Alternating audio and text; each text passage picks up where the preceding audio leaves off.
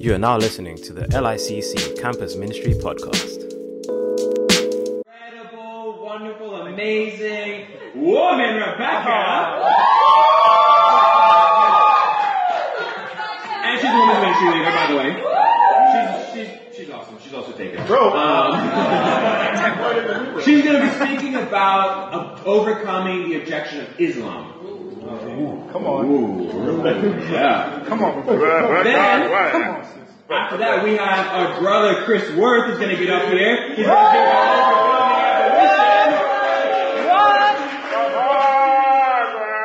our sister Rachel is going to talk about overcoming atheism.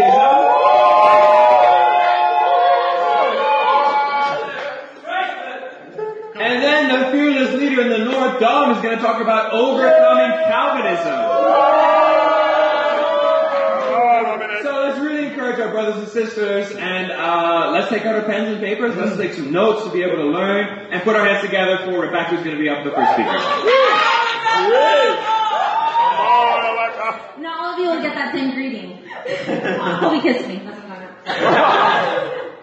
I've entitled my lesson tonight, Demystifying Islam. And my goal tonight is to do just that. I think a lot of us, we can get really fearful. Thank you. I think a lot of us can get really fearful when it comes to going up and even approaching someone that comes from this background of faith on our campuses. And we can be really fearful because we don't really, as Colby was talking about, we don't really know how to overcome their objections. And so I wanted to share just a few facts about Islam, first of all. That it was founded by the Prophet Muhammad in the 6th century. It's the fastest growing religion in the world. There are 1.8 billion Muslims. That means that in the world, so that means 24% of the world is Muslim. And it's the 3rd largest religion in London. Some say it'll be the largest religion in the next 80 years. So I mean, it'll supersede the Christian faith, and that means we really need to know how to overcome their objections. Right. Hosea 4:6 says, "My people are destroyed for a lack of knowledge." And that's exactly what will happen to God's people if we don't have the knowledge to be able to overcome these objections. Earlier this evening, I took a short survey of some Muslims, and sorry, my bad. There's a difference. And I just asked them a few questions because I just was curious about it. And I asked them their age. I asked them if they read the Quran.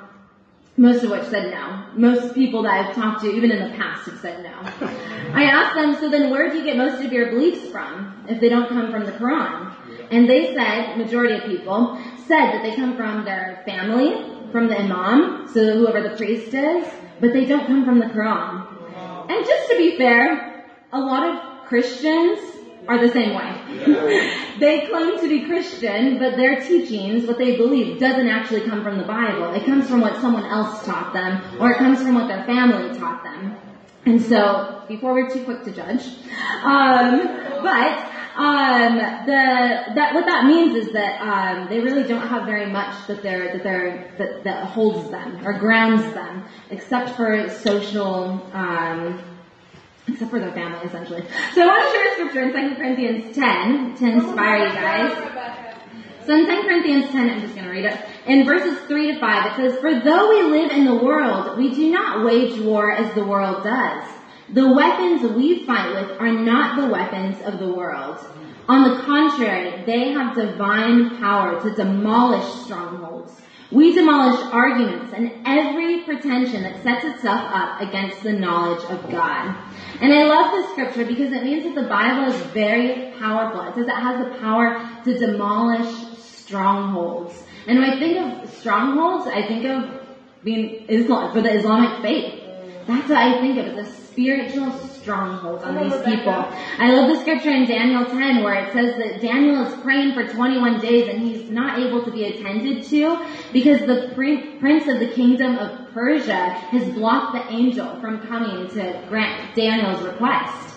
And what that means is it doesn't mean a physical king over Persia. It's a spiritual, it's a demonic force that was over Persia. And it's the same thing. It's like we have so many people just in London that come from this background. It's a demonic force. Come on, sis. And that's how we have to see it. We can't fight with the same weapons that the world uses. We have to use our spiritual weapons because that's all we have. And I want to empower you with 3 of them that we have. Is prayer, love, and the Word of God. We need prayer because we need God to knock down the walls of Islam. We need love because for them to really be able to pretty much forsake their entire family, their entire community, they need a real family to come into. And what I want to talk specifically about right now is the Word of God. In Surah 1094, so in the Quran, Come on, sis. Explain. it reads, "So if you are in doubt, O Muhammad, about that which we have revealed to you, then ask those who have been reading the scripture before you. The truth has certainly come to you from your Lord, so never be among the doubters." What I've noticed about the Quran is very wordy. So I just have to sit there and try and understand what it's saying. But essentially, what it's saying, and what several other scriptures in the Quran also say, you just need to do the research and find them, is that it's better, if you have doubts, he's talking to Muhammad, if you have doubts, go back to the teachings of the gospel and the prophets. He says, go back to the Bible. And so one objection that you're going to get when you bring this up to a Muslim is that the Bible has been tampered with and we no longer have the original documents.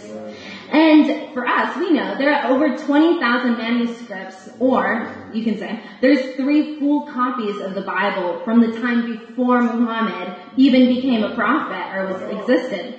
And they're the same copies, of course, that we use today. So if Muhammad said to go back to the Bible and the Bible is tampered with, then that means Muhammad was wrong and he shouldn't have told his people to go back.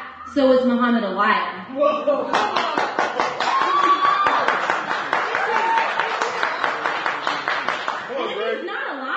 That means to fully understand Islam, we have to go back to the Bible. So would you like to do a Bible study? I can start with thinking God. I was really inspired just by thinking about the fact that this is a spiritual battle, and one of the songs that we don't sing yet in this movement is a kingdom song from the former fellowship, and it's called Pray for the Peace of Jerusalem. And it's not very long, I'm just going to read the lyrics to you. And just keep in mind, just like it's all because it's a spiritual battle. The real work is our prayer, is our love, and honestly, knowing the Word of God and the Quran to be able to help overcome these objections. But it says, the house of the Lord against the demons of hate. A spiritual war at Jerusalem's gate. Our minds are above and our message is peace. Our mission is love for the Middle East. The Great Commission sends us to save what is lost and will come to fruition if we pay the cost. The battles rage, which we shall overcome at the end of the age. The truth will have won. Peace of the soul was bought at a price. Hearts are made whole by the blood of Christ. This peace we bring in Lord Jesus' name. This song we sing that all nations be saved. Wow. To God be all the glory.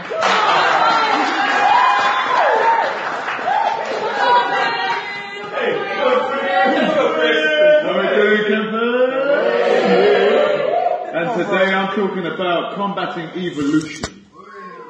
Now, for any of you who don't know me, I'm a second-year biomedical scientist at Queen Mary, so this is something that this whole thing is on my own research, it's on what I study in lectures, and it's what I spend my life doing. So, for any of you who want to refute it, Take those head on. So the title of my charge is called it's called Combating Evolution. And you see, I was talking to a guy and I invited him to a Bible study. And I was like, hey man, how about you do a Bible study with me? And he said, well, I would, but I hear that you don't like evolution and I believe in evolution. So I said to him, what was that? I can't hear you. And that is the title of my first part. What is that? I can't hear you. So if we turn our Bibles to Genesis 2:23. Genesis chapter 2:23. And these are the first words ever recorded by man to speak. And it says, the man said, this is now bone of my bones and flesh of my flesh. She shall be called woman, for she was taken out of a man. Now, you see, I spend a lot of time around biology, so I know the exact genes of which allow us to speak, and it's called the FOXP2 gene. And you see, it's called the FOXP2 gene. And you see, this gene was supposed to have evolved from chimpanzees and apes, so that it allows us to speak. And it's in every single animal. And you see, there's a position at 303 and 345, which is different from in the chimpanzee, which codes for a different amino acid, which means we can speak and chimpanzees cannot.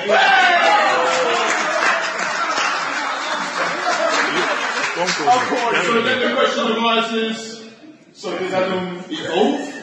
Clearly he must have evolved from a chimpanzee to be able to speak, because we see here that he speaks. So then we have a look at Genesis 2 verse 7. And it says, then the Lord God formed a man from the dust of the ground and breathed into his nostrils the breath of life. And the man became a living being. So here we see the creation of Adam from God. And he had no ancestors, so he had no need to evolve from anything. He came from God. Now evolution takes millions of years, ladies and gentlemen. Millions of years. But he spoke within his lifetime after being created. How old was he? What, about 20, 30, 40 years? That isn't enough time for evolution. So here we see that either evolution is right or God is right. And we're going to have a look at why God is right. So you see, the second part of my charge is called, it's either God's way or the highway. And here, I have a few facts to prove why God is right. It says, for 70 years and thousands of experiments, scientists have been trying to create life from dead matter. 70 years, that's older than me and Colby put together. 70 years. And yet they have failed every single time. So why are we here? It says, fossilized apes have flexible foot, whereas we have a curved, non-flexible foot. So if evolution didn't happen, as I said in the past part of my sermon, then clearly we didn't come from any ape. It says the discovery of useless junk DNA, which was why evolution was such a big part. You see, this junk DNA was discovered, and it was said to have been useless. So why would God make anything that's useless? Why? When it's supposed to be perfect, why make something that's useless? You see, in the past few years, when we've discovered that junk DNA is the exact reason why you make certain proteins and turn on and off these genes to make these proteins. This isn't useless DNA, ladies and gentlemen. This is the most important part of your DNA. And my last part is that scientists like to say that evolution happened, but they can't exactly map together every single part. So they like to say that anything that is out of their knowledge is evolution. So now we're going to go to the second part of us, to the second scripture, which is in Ecclesiastes chapter 8, verse 17. Lay down, bro. Lay down. Yeah. And it says, then I saw all that God has done. No one can comprehend what goes on under the sun. Despite all their efforts to search it out, no one can really discover its meaning. Even the wise claim they know, but they cannot comprehend. Ladies and gentlemen, man, the Bible already has prophesied what these scientists are going to say. You can't understand what it is. Man, what's the point of trying? You're going to keep on failing those experiments. The Bible has just told you exactly what's happened. So the challenge I have for all of you is to go off and study the Bible with at least one person who believes in evolution. Thank you.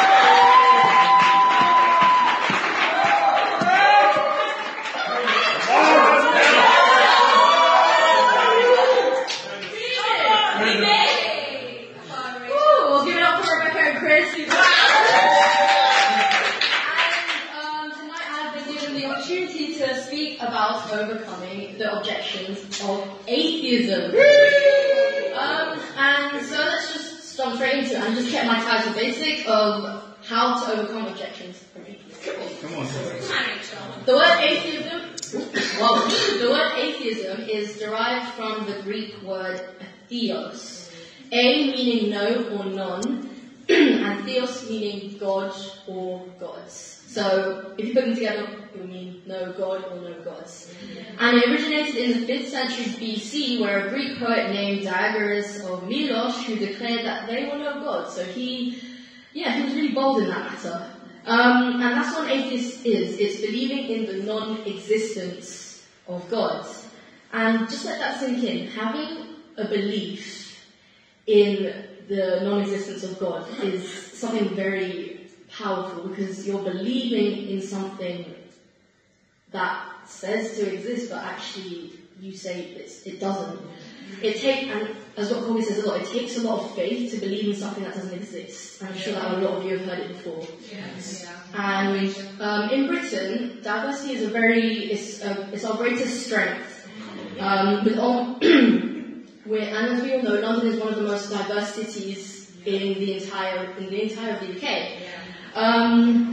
And what really gets me is that now seeing the world as a disciple, London is really faithless. Right. And that is what Britain's greatest weakness is. It is faithlessness. Yeah. It is the lack of faith in others. It's the lack of faith in oneself. Yeah. And it is, most importantly, the lack of faith in God. Yeah. And that's what hits me the most, because I was one of them. I grew up Catholic, and I remember sitting in one of the confirmation classes, where confirmation is simply like a 12-week commitment thing where Catholics go, and it's a process of confirming that you're a fully fledged Roman Catholic, and by the end of it, it's like sealing the deal that you've received the gift of the Holy Spirit. And then after that, you can go on to do whatever you want. Are you serious? Yeah.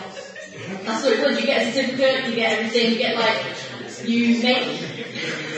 Timeline. Yeah, you choose, they even make you choose your own name, to add in. So then, I remember I chose Martha because, she cooked for Jesus.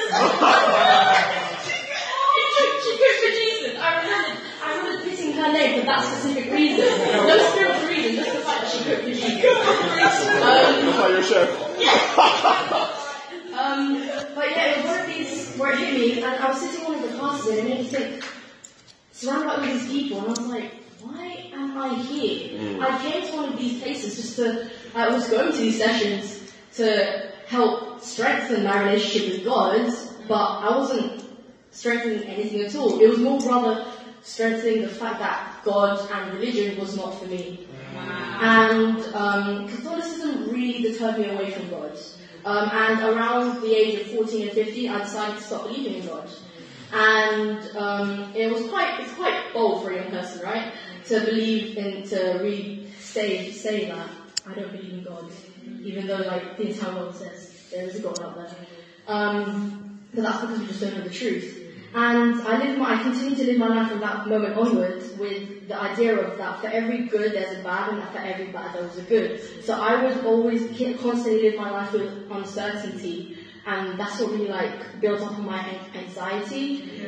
And instead of living a life according to God's word, who makes my path straight, that's what my life was about. It was about uncertainty.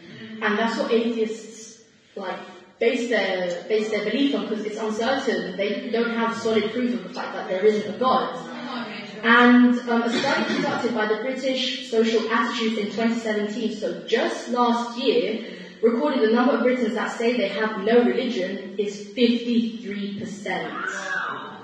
That number rose from 14% recorded in 2015. So in just 2 years, there was a 6% increase, making that more than half of the UK's population unaffiliating themselves with God. Wow. So that's 53% of people in the UK, with almost 3 out of 4 18 to 24-year-olds say they have no religion. So why do I specifically say 18 to 24-year-olds? Because they are campus students. Right. And that's the thing that really got me the most when I saw it. I was like, wow, 18 to 24-year-olds right now. And the percentage has probably increased, because this was data from last year. That percentage has probably increased from 53 to, I don't know, maybe potentially even 60%. And that is shocking. We really need to like step up, and honestly, we really do. Because the 53% is predominantly driven by young people who are the future. We are the future, guys. And for the past 5 years, I lived, or even last year, I was a part of that 53%. I didn't associate myself with God. It was only until this year I decided to fight on God's side.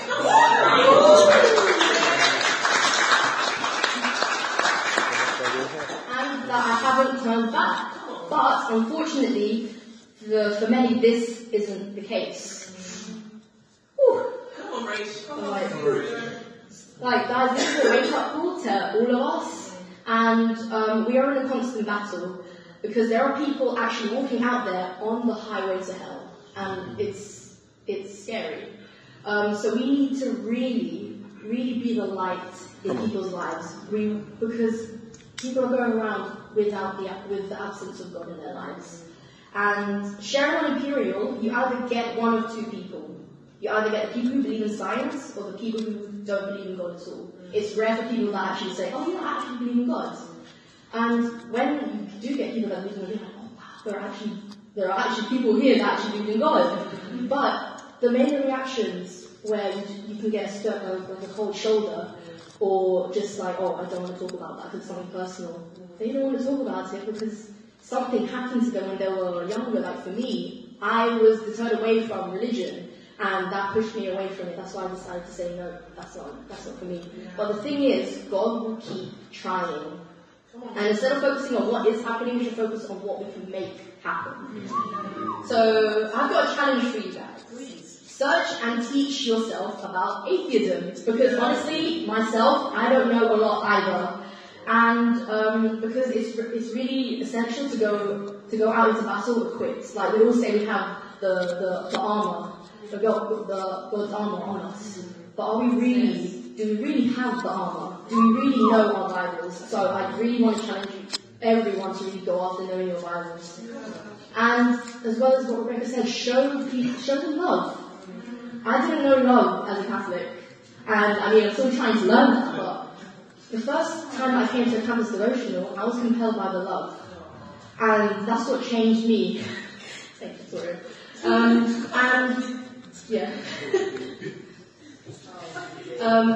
God will keep on trying, because it took me 3 times to actually study the Bible. But if God will keep trying, that shouldn't mean we shouldn't try as well. We should keep trying too. And I just want to finish off with this scripture in Psalm 14, verse 1. And it says, "The fool says in his heart, there is no God. They are corrupt. Their deeds are vile. There is no one who does good." And we all know what a fool is. It's someone that's wise, but that acts unwisely or foolishly. So they are smart. They just need to be told the truth, and we are here to tell them the truth. So yes, as just a final statement, don't be a fool. Live by the rules.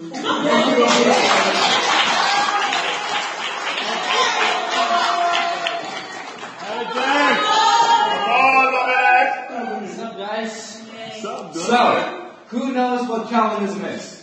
Like, lift up your hands. Who knows what Calvinism is? Okay, so 1, 2, 3, 4. Okay, 5. Who knows some things that they teach? Just some. Throw some out. Predestination. Predestination? Tulip. Tulip, yeah. But whatever that means, right? We will talk about it.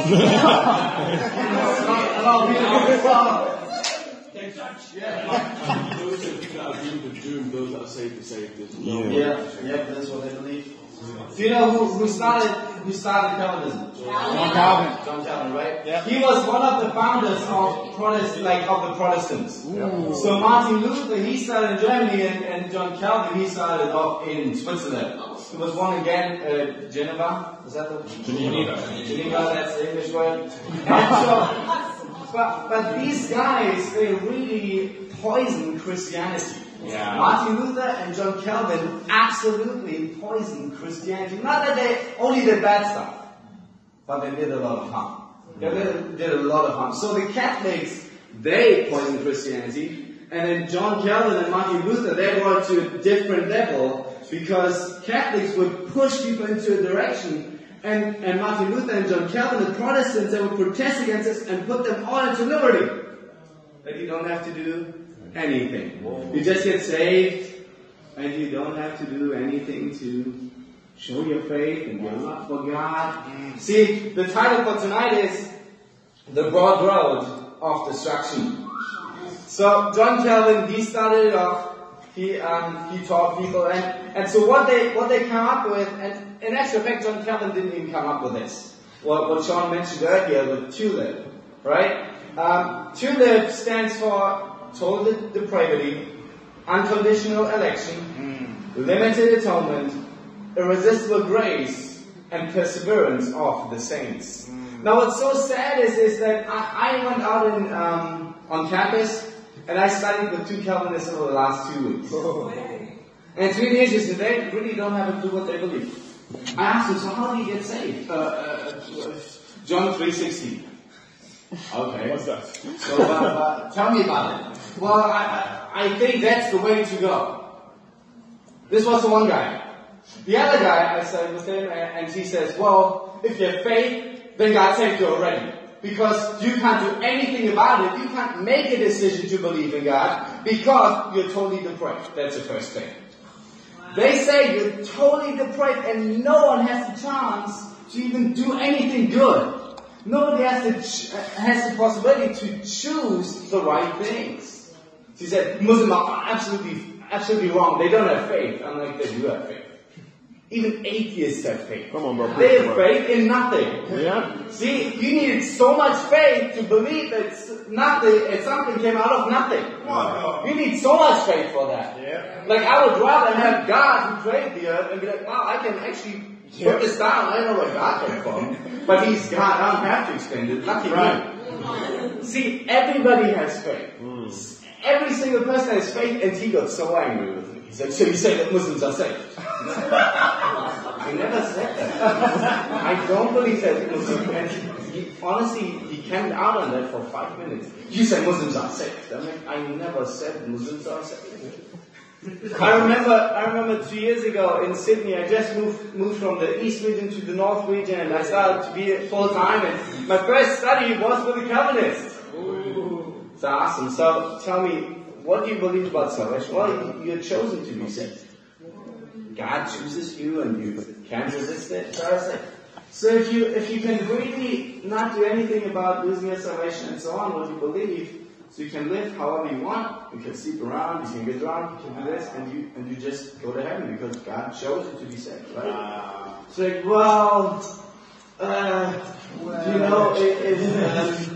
it's awesome. So you want to tell me if there's a newborn baby, this baby is predestined either to go to heaven or to hell, and you can't do anything about it. I don't know. I would have to ask my teachers at church for that. I'm like, you don't have a clue what you're talking about. But now let's look into it. Total depravity means that you don't have any choices. You can't do anything, which is totally wrong. In John chapter 7:17, Jesus says,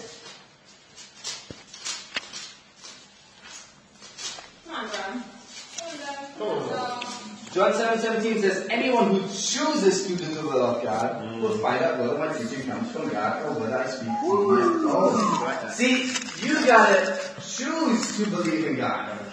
See, there's no way how you can just wake up and be like, yeah, I choose to do the will of God. Because nobody wants to do that. Naturally. Nobody wants it, but you make a decision to do it. Yet the Calvinists say that you're so evil and so wicked that you don't have a chance to even do that. Now the other thing is unconditional election. See, they say that God elects those that He wants to elect. And you can't do anything about it. So if God elected you to be doomed for hell, sorry bro, you just go to hell. But we read in Ezekiel 33 already that it says, say to them, as surely as I live, declares the sovereign Lord, I take no pleasure in the death of the wicked, but rather that they turn from their ways and live. Turn from the evil ways. Why will you die, people of Israel? See, even the Israelites. Guys, I chose you already, but you turned away from me. See, that's the other thing. It says limited atonement. The Calvinists believe that Jesus only died for the elect. He didn't die for everybody. He just died for those that he chose to die for. You know, he said, oh, well, Tommy, I want him to go there. Amen. Ralashe.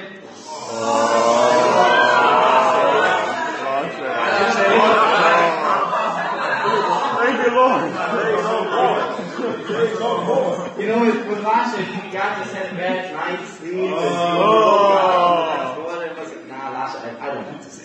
Lashe.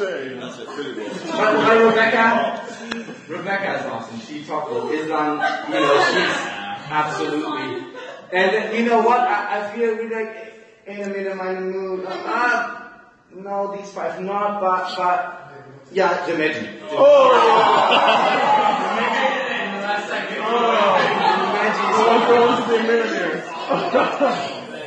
See, the Meji is the one that God really wants to say. Come on, bro. And so these elected could do whatever they want because they're elected to go to heaven.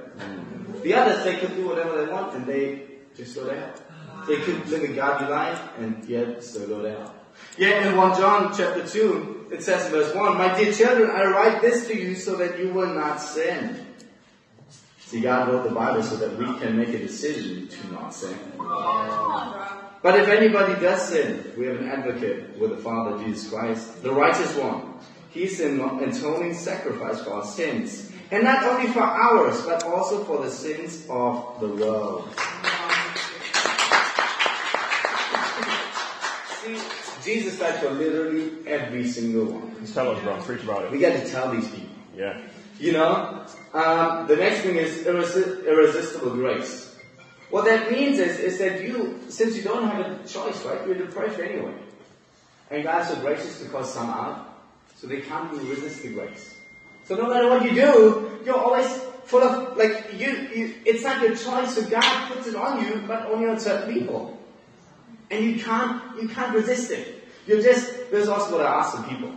So I ask them, so what if somebody stops doing the good what they were doing, right? I asked the Calvinists that I studied with over the last 2 weeks, I asked them, so what if you are now in your church, right? But now you stop going there and you stop doing what God wants, or well, there were never Christians in the first place. Huh? So that means that you have to keep on going, but you never know who's actually really a Christian, because they can always leave. But the real ones, they can't resist it. That is so confusing, all this stuff.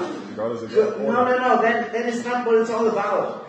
The grace, we can, in Galatians chapter 5 verse 4, it says that you can actually fall away from grace. It says you are trying to be justified by the law and have been alienated from Christ. You have fallen away from grace. See, you can resist God's grace. Yeah. You can go away from God's grace. Yeah. And these people don't do anything. They don't even go after the Jewish law. They just don't have a clue. They're on the broad way to destruction. They're just going nowhere and they don't even know what they're doing. The last one is the perseverance of the saints. That basically means that you can't fall away. Once saved, always saved. Now to refute that one, it's pretty simple. In Luke chapter 15 we have the parable of the lost son. And we clearly see that the son makes a decision to leave the father. In verse 11 it says, Jesus continued, there was a man who had 2 sons.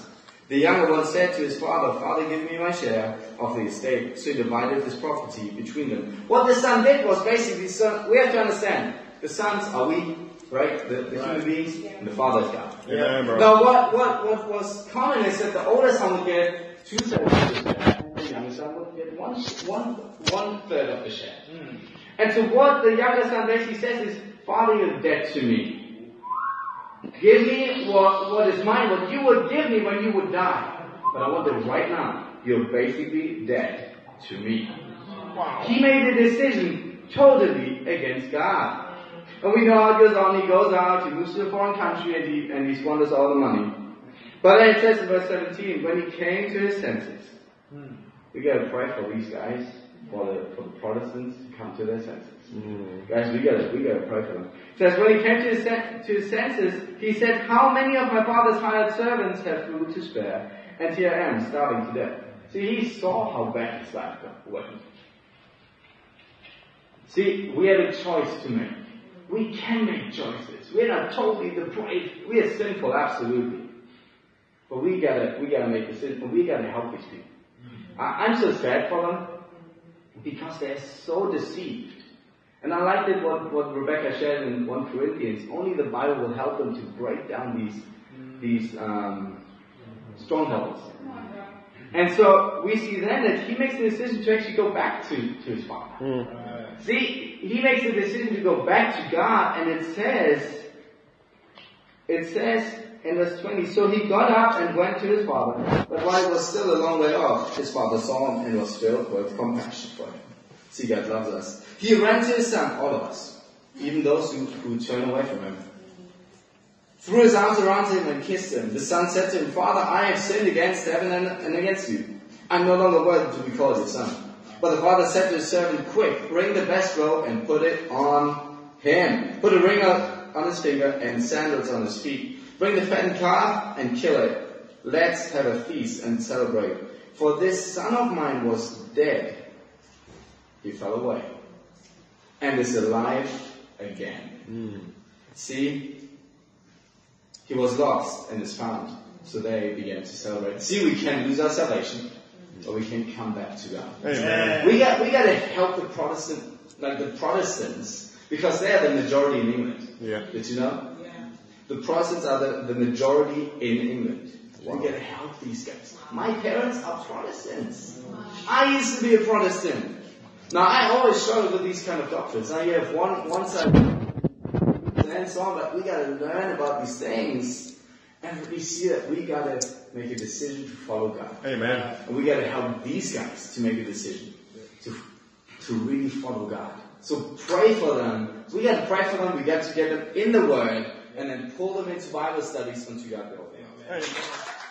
Thank you for listening to that episode. If you want to see more of what we get up to, you can follow us on all social medias at LICCX Campus. That is LICCXCAMPUS.